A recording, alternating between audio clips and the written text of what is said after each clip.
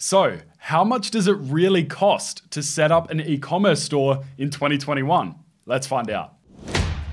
You're listening to The Liftoff Show, the podcast for ambitious e-commerce entrepreneurs, helping you increase sales, profits, and build a powerhouse brand fast. I'm your host, Austin Lovell, and welcome to the show. I think one of the big pulls to creating an e-commerce business is the fact that there's low overhead, and getting started, there's very little costs up front. And we're going to be talking about dropshipping stores. So let's jump straight into some of the expenses that you can expect right off the bat. First of all, you've got your domain name, which is going to be anywhere between $19 to $15 a year. Very, very cheap, very, very easy to manage. We move on to the next one, which is your SSL certificate. Now, this is to secure your website, and this is going to be about $5 a year. Now, with these prices, you might find different prices online, special offers and discounts. This is just a ballpark. And then we move on to the actual setup. So the initial things, you're actually getting started, you're getting the foundations ready.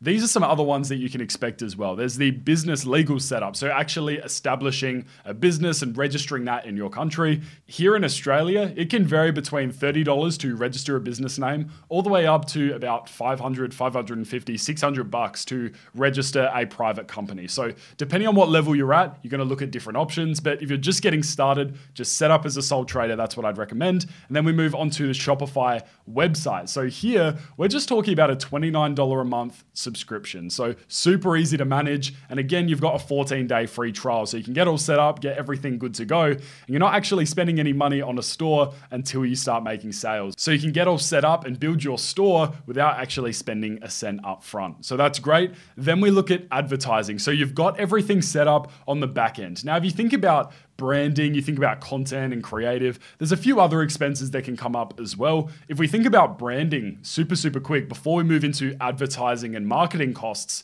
when it comes to brand assets, I remember getting a logo and some other assets made for a store that I launched earlier this year and that actually started performing quite well. And I had it made for literally $25 to $30 from freelancer.com, and it was done within 24 hours. Grab the files and put them up there on the site and on the Facebook page and any other collateral as well. So super easy, very inexpensive, and you can find some incredible graphic designers out there who will get a logo made for you in no time at all that you can use for a very long time. So that's what I'd recommend when it comes to getting your branding done. Start simple, start small. You don't need to spend a whole bunch of money up front when you're just trying to see if a product will actually sell, or you're trying to validate a product so you can spend more time and attention on it. So just get started, go for something small, and don't need to spend a whole bunch of money up front. Now we move on to the advertising side. So this is typically going to be the most expensive part of the dropshipping process. Obviously, if you're building an e-commerce store, most of the major expenses would be related to big inventory orders and product design and getting all that set up. But when it comes to dropshipping, you can start very, very lean and very, very small. So with advertising, you might be looking at Facebook and Instagram ads, TikTok, Pinterest, Snapchat, YouTube, whatever ad platform that you decide to use. There's obviously cost associated in terms of ad spend, actually running ads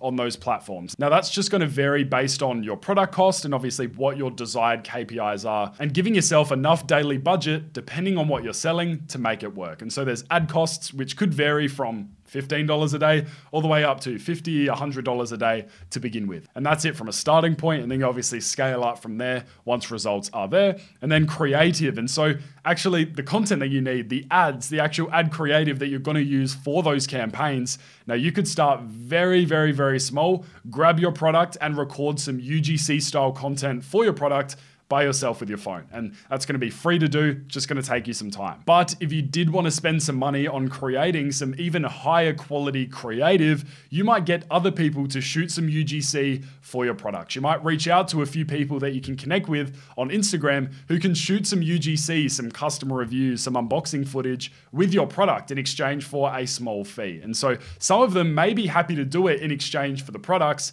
whereas others, you might want to send anywhere from $50 to $100 for them to create create that content for you. And so it's just a matter of chatting with them, seeing what the right fit is for them. And so there you have it from a creative standpoint. Now, if you do decide to edit your own footage together, you've shot your own footage, you're wondering, how do I put it together in the right way to make it a high converting ad? I recommend using a platform like Clipchamp, super easy to use. And there's a bunch of coupon codes out there that you can use to get a free trial on the platform as well. So you can edit your ads together and not have to pay a cent. But then as time goes on, you can use the platform to create new variations of your ads or to edit all of your other creative if you want to do it yourself, or if you have another team member doing that for you. And so I really recommend spending some time up front to create some great creative. It's going to pay off in dividends down the track. And so those are the startup expenses. Just to go through those again, you've got your domain name, your SSL certificate, business legal setup in your country, you got your Shopify website, your Facebook ads, and obviously ad spend regardless of the ad platform that you end up using. And you've got your creative costs. Now, other things that you can expect, obviously your branding, and then the other incidentals. Maybe you need to order product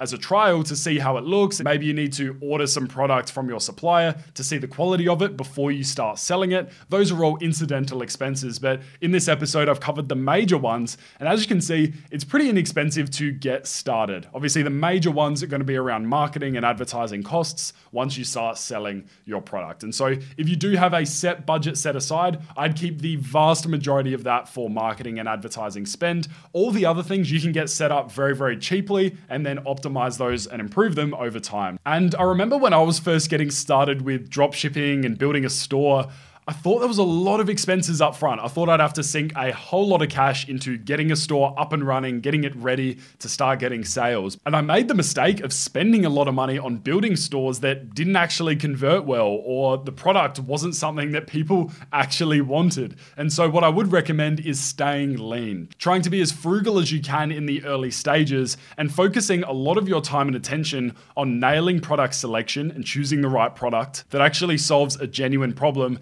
and that you can market the right way, and on your advertising and marketing costs, on your ad spend and creating great creative. Because those are the things, and spending your time and money on those are going to pay off so much more than spending your money on fancy Shopify apps and additional plugins and all these bits and pieces, which don't matter initially, in my opinion. When you're first getting started, you can just get started simply and scale up once you've proven the product and once you start to get sales. I hope you've enjoyed this episode and you've realized if you're just thinking about starting an e-commerce store, getting into dropshipping, or building your first e-commerce business, that it's relatively inexpensive to do and there's very, very little overhead cost to begin with. And so hope you've enjoyed this episode and I'll see you in the next one.